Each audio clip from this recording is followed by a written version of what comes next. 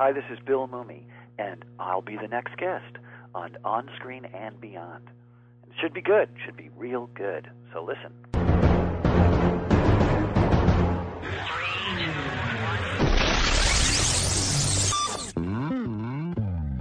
On Screen and Beyond, an inside look into the entertainment world featuring interviews with people from the movie, TV, and music industry, news on upcoming TV and DVD releases, and the rumor mill. And now, here's the host of On Screen and Beyond, Brian Zemrak. Welcome to another edition of On Screen and Beyond, the weekly show that brings you the latest on remakes, sequels, rumored movies, as well as info on TV and movie DVD releases, and of course, our interview segment.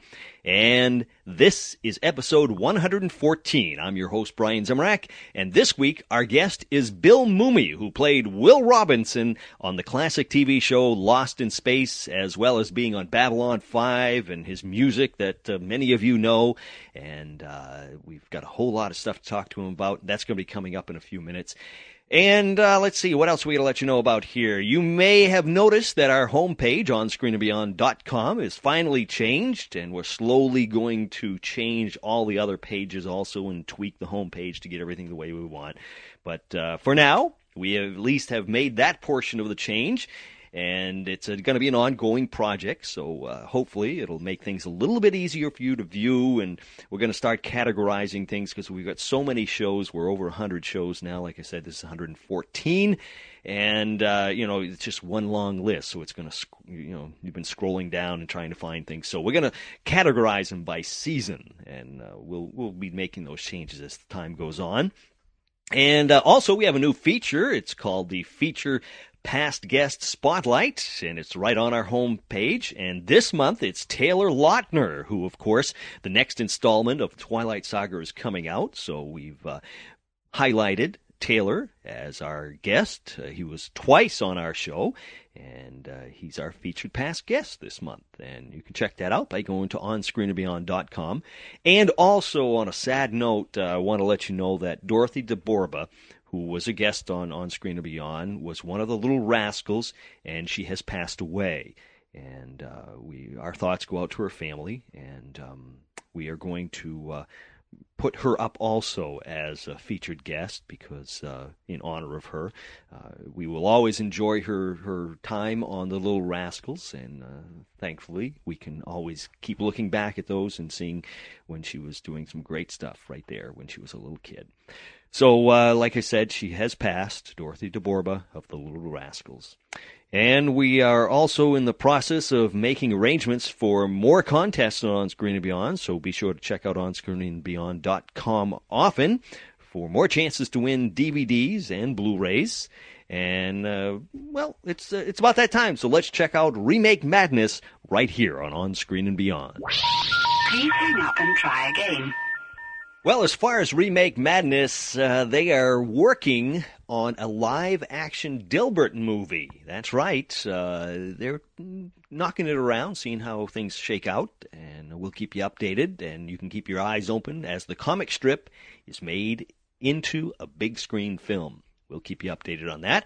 And back in the news is Warner Brothers continuing to proceed with remaking the 1976 classic sci-fi film Logan's Run. And we'll keep you posted as they continue to try to connect and get a director on board for that one. There's a lot of rumors going around who's going to do that, so we'll keep you updated on that as it comes around. And the TV show 24 may still continue as it heads to the big screen, possibly. And they say they already have a script for it.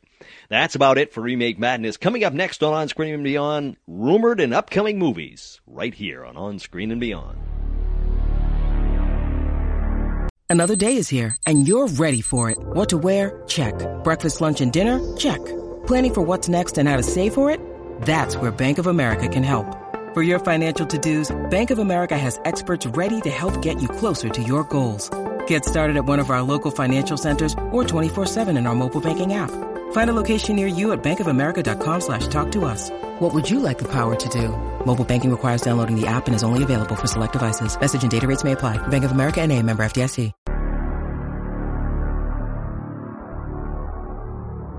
Well, as far as upcoming and rumored movies in the rumor mill, it looks like director John Carpenter will direct Hilary Swank in a vampire film called Fangland. And it looks like Steve Carell is rumored to be starring in a film called Of All the Things. It's set for a 2013 release, and it's about a 70s and 80s hit songwriter whose career washes up, and years later he finds out that his music is extremely popular in the Philippines. And 20th Century Fox has a film or production that spoofs vampire movies. That's right. And it has an August 18th, 2010 release date on it. So they have to be working on that right now. They must be almost completed with that. Anyways, that's it for rumored upcoming movies in the rumor mill. And coming up next on Screen and Beyond, taking you down to Sequel City to find out what's coming your way as far as sequels. And as far as Sequel City, National Treasure 3 is set for a Christmas 2011 release. It stars, of course, Nicolas Cage. And Final Destination 5 may be coming your way. Word is that they are working on a script at this time. And a date has been set for the next Sherlock Holmes outing. The studio has given a December 2011 release date for that one. So stick around for that. And that's it for Sequel City. Coming up next on Screen and Beyond, we're going to take a look at what's coming your way as far as TV on DVD. Next on Screen and Beyond.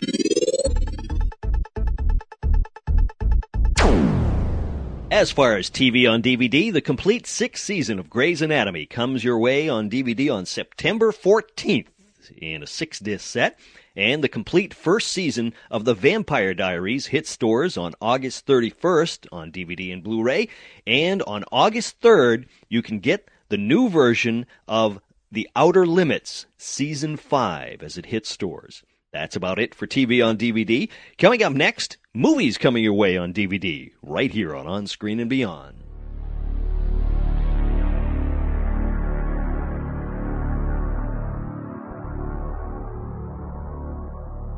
Movies coming your way on DVD. It looks like The Last Song, starring Miley Cyrus, will come to DVD on August 17th.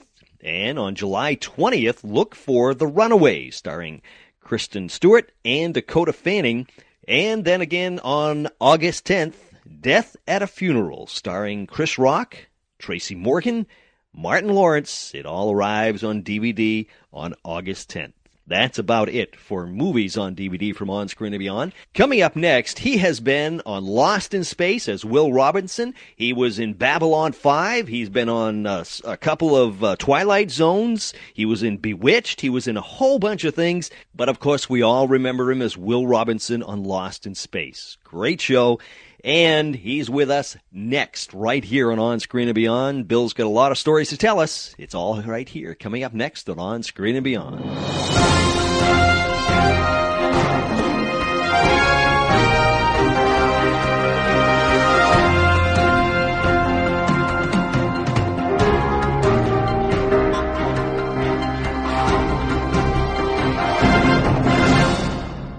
Joining me today on Screen and Beyond is an actor and musician who has had roles on such TV shows as Lost in Space, Babylon 5, just to name a few. He is also an accomplished musician. It's Bill Mumy. Bill, welcome to On Screen and Beyond. Well, thanks. Nice to be here with you. Bill, there's so many things that we can cover. I just don't know where to start because, I mean, we could start at the beginning, Let's not. The beginning is a long time ago. Yeah. Let's at least jump to the flood. All right. Or maybe the pyramids, or get a little closer. Right. As far as music, were you into music back in your Lost in Space days, back then? Absolutely. There's 2 or 3 episodes of Lost in Space where Will Robinson is strumming an acoustic guitar and singing a song against some, foam rubber alien rock. Yeah, that happened way back then. I started playing when I was 10 and started writing songs when I was 11. I think I've gotten a bit better, but who knows? That's always been my main passion, from that age on. Mm-hmm. What piqued your interest to get into music? Oh, well, between the Beatles on Ed Sullivan and traditional folk music, I was really into the Kingston Trio and Pete Seeger, early Bob Dylan. I was a big folkie when I was a little kid, and it was definitely actually the music of the Kingston Trio that made me want to pick up a guitar. And I came into that a little late, but nonetheless, they were still there to be discovered, still performing at that time. And that was the big influence there. I wanted to write songs that told stories. It gave me a great appreciation of harmony. And, folk music is a pretty simple music. It's not like learning jazz. It's a lot easier to jump on the train and pick along at a hootenanny than it is to jam with, Miles Davis or something at that point in time. Later on, you were part of Barnes & Barnes. Oh, yeah, still am. In fact, we released our first album in 18 years a few months ago. Yeah. But yeah, Barnes & Barnes, Fishheads, of course. Yeah, right, yeah. I mean, I remember listening to that song all the time, but I never realized that it was you. Yep, it's one of the many moods of Moomy. Yeah, now what made you go with the name Barnes & Barnes? Barnes & Barnes actually goes back to a Bill Cosby routine on an album of his called Revenge. Both Robert Hamer and I, my partner in Barnes & Barnes, were big Cosby fans, and there's a character in this skit of his called Revenge about Junior Barnes, and Cosby throughout this sketch, record, whatever, was like going Junior Barnes, and when we were teenagers, we started calling each other Barnes, and henceforth that is the origin and the roots of the nom de plume Barnes & Barnes. And that song, Fishheads, and of course you guys have done other songs too, but that one, I mean, everybody, knows it. Yeah, Fishheads is listening to Dr. Demento. Our big crown jewel and our showbiz tiara. But, Homer Simpson has sung Fishheads, so that is pretty cool. And, of course, Saturday Night Live was the debut of the song and the video that we made with Bill Paxton. And, yeah, Fishhead's been very, very good to me. Yeah. After Fishheads, we went on to make quite a few other videos, and were, part of that early MTV crowd thing, which kept our quirky novelty rock stuff going. But we have done 10 albums. 10 albums? Produced, the Wildman Fisher stuff and the Crispin Glover stuff, and done lots of work with Weird Al and Dr. Demento. And just late last year was our first new studio album in 18 years. Yes, I saw that. Bop a Chop. Right, yes. Yeah. A must. Yeah. A must for everyone's collection. Now, is there... Old and friendly Barnes & Barnes. Is there a place where people can get that? Sure. The same place they can get everything, I guess, with CD Baby, iTunes, Amazon.com. Yeah. Can they get it at your website, or? I'm sure if they go to my website, which is BillMoomy.com, there's something there that will click them to wherever they need to get. Yeah, and I would think we will definitely put a link on our site so they can, I'll find out where they can get it and get to your site and also it's pretty easy to get through the internet and order it. I mean, I can't say it's in every mom and pop record store, unfortunately. Right, yeah. They seem to be dinosaurs these days. Right. But it can be had in the physical form with a cool cover and a package, or it can be downloaded instantly. Yeah. Now, Fishheads, I just want to get back to that for just a second. Of course. It's got a twist. It's a little twisted. Well, most of everything Barnes & Barnes does is a little twisted. Right. We tend to have a quirky perspective on reality, and when you're writing for characters, which in essence the whole mythos of Barnes & Barnes is these two characters, so it gives us the freedom to, explore arenas lyrically and musically that, we normally wouldn't go. Yeah. So that's what's so freeing about Barnes & Barnes. You're given this carte blanche to do whatever you want, regardless of how outside the box it is, which from an artist's perspective is a very nice, liberating place to work from. Right, yeah. Now, did people know it was you right from square one, or? No, we did, I think it was 3 albums first for Rhino before we went over to CBS, and then when we went to CBS Records, they decided, it would be silly not to exploit the whatever Lost in space, connect the dots thing, and it didn't really make a difference. I'm kind of sorry we did, you know. But then again, I don't think anybody ever had in their mind the fact that, you know, Belushi and Aykroyd were really the Blues Brothers. Right. Right? So I don't think anybody who listens to, you know, Devo thinks Mark Mothersbaugh is really Boogie Boy. So, you know what I mean? In essence, we didn't need to tell people that was Billy Mooney. But on the other hand, you know, they could have figured it out easily enough. It's no big deal. Yeah, yeah. It's just being a character. It's Barnes and Barnes is just being more of, in essence, it incorporates more acting in a way than, you know, my solo music does. Right, yeah. Yeah, I remember we had Don Grady on the show, and Don said he went through the same basic thing where he was in the, I can't remember, Yellow Balloon, I think it was? Yeah. The group he was in, and they hid his you know, that it was him from people at first, and then it just came out and sort of... Yeah, Don's great. He's a really talented guy. In fact, I went to go see him live with his kind of Steely Dan type jazzy thing that he's doing right now. It was very good. Yeah. He's a good friend, nice guy. Yeah. As far as your newer music that you've been putting out lately, yourself, you've been putting some albums out also, right? I have 10 solo albums from 1997 till now. I don't personally put them out. I mean, I'm on GRA Records out of San Francisco. But, but yes, that's what I do. You know, that's my purpose in life. I mean, it's nice to do other things, right? But that's what I'm here to do, for better or worse.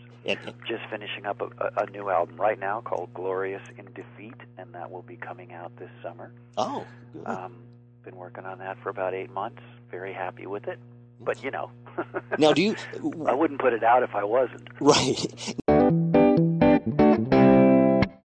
When you need mealtime inspiration, it's worth shopping Kroger, where you'll find over 30,000 mouth-watering choices that excite your inner foodie. And no matter what tasty choice you make, you'll enjoy our everyday low prices, plus extra ways to save, like digital coupons worth over $600 each week. You can also save up to $1 off per gallon at the pump with fuel points. More savings and more inspiring flavors make shopping Kroger worth it every time. Kroger, fresh for everyone. Fuel restrictions apply. Now, what do you consider your style, or don't you like to do that? I hate, you know, it's a limiting thing to do. I mean, True. I write real, it's guitar driven, rootsy-esque blues folk rock with a twist alternative. You know what I mean? Yeah. I don't know, you know, in the old days, not to sound, again, like an old man, but let's face it, if anybody here listening can relate to what music was like in the 60s and into the 70s, you'd turn on a rock and roll station, and you might hear Aretha Franklin, and then you might hear the Beatles, and you might hear the Stones, and you might hear Dionne Warwick, and then you might hear, you know what I mean? Yeah. It wasn't so locked and rigid and categorized, and henceforth, it was just all popular music, and right. I just don't like to put a singular, you know, pair of clothes on what turns out to change song to song to song. I try to make cohesive sounding records, of course. I mean, thematically, this particular new album is more of a bluesier, somewhat simplistic, but yet sonically kind of dense single vocal record. Whereas a lot of other records I've put out have had a lot of harmony and worked with, you know, Jerry and Dewey from America on them and stuff. But this is a solo record in the strictest sense of the word. I played and did everything. So yeah, it's funny how you mentioned that about the way things have changed from like the 70s. You know, I think corporate radio has changed things. You know, it's either it's horrible, a country station or a rock it's station. Terrible. Whether, you know, I don't. There's no point in me disparaging giant corporations. They do that well enough for themselves. But, you know, it's sad. Yeah. It's sad to see the cloning of the planet.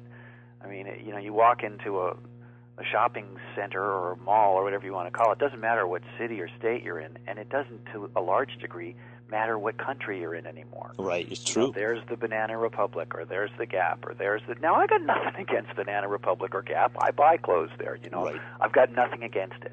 But it just... That huge global cloning takes away the character and the cultures and Yeah, I can remember back in the 70s being on radio, and we'd have like you say, we'd play a country song, crossover, and a rock song, and then a pop song, and that was just the way it was. Yeah, absolutely. It wouldn't have been odd at all to have segued from the Byrds to Sly and the Family Stone to the Jefferson Airplane. Yep. Three incredibly different. I'm right there. Or Otis Redding. Boom. There's your set that you just played, and they're all completely different, but they all were contemporary and peers of each other. So, can't wait to hear your album. And it's funny because around Christmas time, I was checking your site, and you had a song up there that was a riot. And off the top of my head, I can't. Oh, I've got some presents for Santa. Yes. Yeah, that goes back quite a few years now. I did that with Sarah Taylor singing that song. Yeah, it was a jazz novelty Christmas song that I initially did really quickly as a little holiday thing for the, at the time, globally syndicated Dr. Demento radio show. Mm-hmm. Yeah. And Rhino Records pressed it up right away, and it's been a bit of a little holiday perennial. It's gotten quite a lot of airplay, and yeah, it's very funny. Yeah, I'd like to. That was fun. In fact, that was one of the first real, true jazzy things I worked on. Yeah. It was a very funny song, and actually, Dr. Demento, we had last year on the show, and he talked about fish head songs. Yeah, he's a great guy. I like Barry a lot. Yeah. Now, as far as your acting, what made you go into acting? Well, we are going back. Yeah, we're way back now. When I was like 4 years old, I broke my leg playing Zorro. And so I was in a cast for several, I don't know, what 6 weeks, 8 weeks, something like that. And so I couldn't go out and goof around. Remember, this was a different era anyway. Mm-hmm. But I watched a lot of TV, and unfortunately or fortunately, you didn't have satellite, dishes and millions of channels or DVRs or anything to record this stuff with. You just watched what was on TV. So I got very excited, waiting daily to see George Reeves as Superman on The Adventures of Superman, and Guy Williams, who, of course, I ended up working with on Lost in Space as Zorro. Mm-hmm. So those two guys in capes were really my big inspiration to get inside the television. I wanted to get inside the TV and be like, Zorro or Superman. Yeah. So that was my inspiration. I was very young. I had red hair. I lived in West Los Angeles, and my mother's family had been in show business for 25 years at that point, and wasn't afraid of it or impressed by it or intimidated by it. And you can't escape your destiny. I wanted to do it. I wasn't pushed into it, and I started working right away and kept going, and it was a good thing. It was a real good thing. Yeah. Now, it must have been a thrill for you, though, when you had a chance to actually work with Guy Williams, who was Zorro. Yeah, it was. Guy and I worked together eventually for many years. So it was at the very beginning. It was great. It was great to work with him because he was the guy. Right. That yeah. I broke my leg trying to be. Yeah, that was cool. Is it true? You see a lot of things on the internet, and one thing I saw was that you were the original choice for Eddie Munster. Is that true? Oh yeah, I guess. But that's Butch Patrick's thing. He did a great job. Right. Yeah. I mean, my recollection, for now you're talking about what? Do I remember a business decision that my agents and my parents... Right, yeah. And I kind of said, let's not do that in 1964 or something. I can't flash on that moment like it's a clear vision, but I think it was a decision made because of the fact that at that point in time, I was working really, really prolifically with great directors, going from one feature film to another, and then episodics where one week I might be working with Lucille Ball, the next week I might be working on, like with Franch Antone or something on The Virginian. And it was a very eclectic and cool. I was on a good run there, and the part in the Munsters pilot for the character, it was obviously not going to carry the show necessarily, and there was that makeup, and it was like, well, do you want to have to sit in makeup and look like a werewolf? And I think that the decision was, no. Yeah. Of course, then, 30 years later, I did Babylon 5 for 5 years in alien makeup. That was a lot harder than Eddie Munster's little werewolf hairdo. I was going to say, on Babylon 5, how long did you have to sit in the chair for that? It varied from season to season. The first season, it took about 4 hours. By the end of the second season, through pretty much the end of the fifth season, wardrobe and makeup was down to 2 hours. Boy, and they did the best they could. They were very talented artists and nice people. But taking it off with all the solvents poured on your skin and peeling off all this foam rubber and getting up at 4 o'clock in the morning to sit in a trailer for hours while people glue things to your face. It was a really interesting television series. I made a lot of nice friends, and I think it was brilliantly written and produced. Joe Straczynski did a great job, but I don't miss the physical process of becoming, Lanier from the planet Minbar. I'm sure, geez.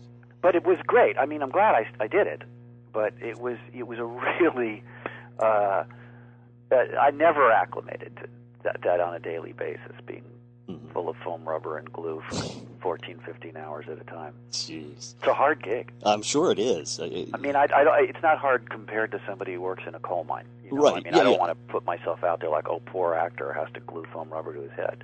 But it is. But nonetheless, doing it, it's a challenging and somewhat bothersome thing. Yeah. Oh, yeah. I can imagine. Gee.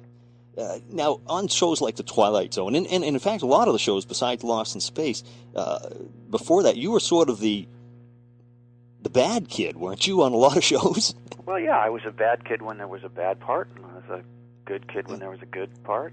But it seemed like a lot when there was a sick part. I mean, I was just lucky enough to do a lot of work. Right, yeah. I mean, I remember just recently I saw an episode of Bewitched. I happened to be flipping the channels, and I saw you on that. And which one? There's a Christmas show. It was and the Christmas one where Endora turns Darren into a kid, which is a great show. It's also a good. I think it was both of those. Trivial Pursuit question. Name the 3 actors that played Darren Stevens. You've got Dick York, and everyone's going to go Dick Sargent, and then you're going to go, well, wait a minute, and it's me. Right. That was a great episode too, and I had a huge crush on Elizabeth Montgomery. So getting to play her husband was like extremely cool to me at the time. I had a huge crush on her. Yeah, jeez. Huh. In a very short period of time, in about 2 years' time, I worked with Connie Stevens, Shirley Jones, Bridget Bardot, Elizabeth Montgomery, and Barbara Eden, all in that very short, like one after the other. It was like these gorgeous blondes and Billy Mooney. Right. It was like, okay, what's wrong with this gig? Nothing. That's when you knew you liked acting, right? Yeah, absolutely. Yeah. With Lost in Space, how did you get the part of Will Robinson? It sounds obnoxious, but it was offered to me. I had just finished starring in a film at 20th Century Fox with Jimmy Stewart called Dear Bridget, with Bridget Bardot, as I mentioned. And 20th Century Fox was doing Lost in Space, and everybody was happy with my work, and it was offered to me. Now, when you worked with Jimmy Stewart, did you realize what a great actor he was at that age? Jimmy Stewart was the best of the best. He was everything you strive to be as a man. He was just great. He was great to everyone in the crew. He was great to work with as an actor. He was wonderful to work with as a friend for me, playing my father. He and I can't tell you how many times we just spent hours tossing the baseball back and forth and just being like a dad and a son in between takes. I mean, he couldn't have been more generous, classy, or set a better example as what a professional actor should be. Mm-hmm. He was great. I very much enjoyed working on that. Yeah, a lot of people have told me that he was quite a guy. Yeah, and his wife had been my Sunday school teacher when I was younger than before we made that movie. So oh, really? Very comfortable and groovy connection. Yeah, jeez. Now, was Lost in Space, it's funny, we talk about Lost in Space a lot and people remember you from that. And, of course, you actually were on Babylon 5 a lot longer than you were on Lost in Space. Well, yes and no. I mean, here's the reality. Today's seasons, what they call a season on today's television, is a joke compared to a season in 1965. True. We did 31 episodes the first season of Lost in Space. That would be 2 seasons of 13 here. True. Plus more, 2 seasons plus 5. Yep. So you really have to just kind of, to me, I don't really see it that way. We worked, 10 months out of the year in those days. Right. And we walked in the snow barefoot uphill both ways. I'm not trying to sound like it was a problem. I just, it's kind of like I laugh at what is called a season now. If you get 6 episodes or something, half the time they call it a season. I know. It's so much. So all in all, there were 110 episodes of Babylon 5, but I wasn't in all of them. True. And there were 84 episodes of Lost in Space, which I was in all of them. So if you probably put the work together, it probably goes to more in the favor of Lost in Space. Yeah. But it's not a competition. But I mean, as far as when you look at the stats and it says however 3 years on Lost in Space and 5 years or whatever it was. Right. It just looks like you were right. Of course, also in my mindset, got to remember I've lived with the Lost in Space baggage, which is positive baggage. I'm not calling it negative. I'm just saying I've lived with that for 45 years. Yeah. Babylon 5 seems a lot newer, and that was 98. That was already like 12 years ago. Right. Yeah. Jeez, it doesn't seem like it's been that long. I know it doesn't, but time is a bizarre river. That's true. Jeez. Now, were you a close cast on Lost in Space? Very close. We're still all actually very close. Yeah. I see those people socially all the time. I had lunch with Angela 2 days ago or 3 days ago. Oh. I talk to Marta often. I don't see Mark Goddard as often because he's on the East Coast, but yeah. I cherish the times when I do. Whatever. Yes, we are very close. Yeah. Anything in particular about the show that you remember that is something that you'll never forget? Oh, listen, I could give you book 1 and book 2, but I won't, Brian. That's all right. Let's just say that I honestly and truly enjoyed every day of working on Lost in Space, and it was a great time. And sure, I have tons of funny Yaha stories, but I'll save those. All right. For the book. That's true. Yes. We're going to finish up here, but I want to switch to something that we're further away from anything we've talked about, basically. Just a little more personal thing. As far as TV shows that are your favorites, what shows do you like? What are your favorites? That's hard. It goes through phases. I like Leave It to Beaver. I like The Simpsons. I like South Park. I like The Ed Sullivan Show. I like The Burns and Allen Show. I like The People's Court. That's different. I like a lot of the History Channel and the Food Network stuff. Yeah, I probably like too much television. I don't watch a lot of I like Weeds. Yeah. My wife loves Nurse Jackie. We watch that together. Yeah. What about movies? What's your all-time favorite movie or movies? The Graduate, I think, is my all-time favorite film. Well, Bill, I appreciate you taking the time to talk to us. I realize, that you're very busy, and it's a pleasure to have you on the show. Thank you, Brian. Nice to have been with you.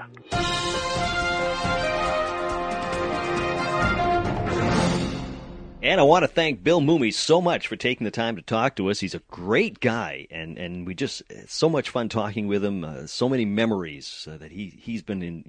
He's been in the business like forever because he started when he was so young, and he's brought us a lot of great things. And he continues with his music, so be sure to check out his music. He's got a lot of stuff solo, and of course with Barnes and Barnes. And we have a link on our website that you can check those out. Check out Bill's site. And, he's a great guy. So we want to thank him so much for taking the time to talk to us. He's very busy, and we appreciate that he took the time. And let's see here. Next week, we have another fascinating guest coming your way, so be sure to join us. Till then, I'm Brian Zemrak. Take care. Street.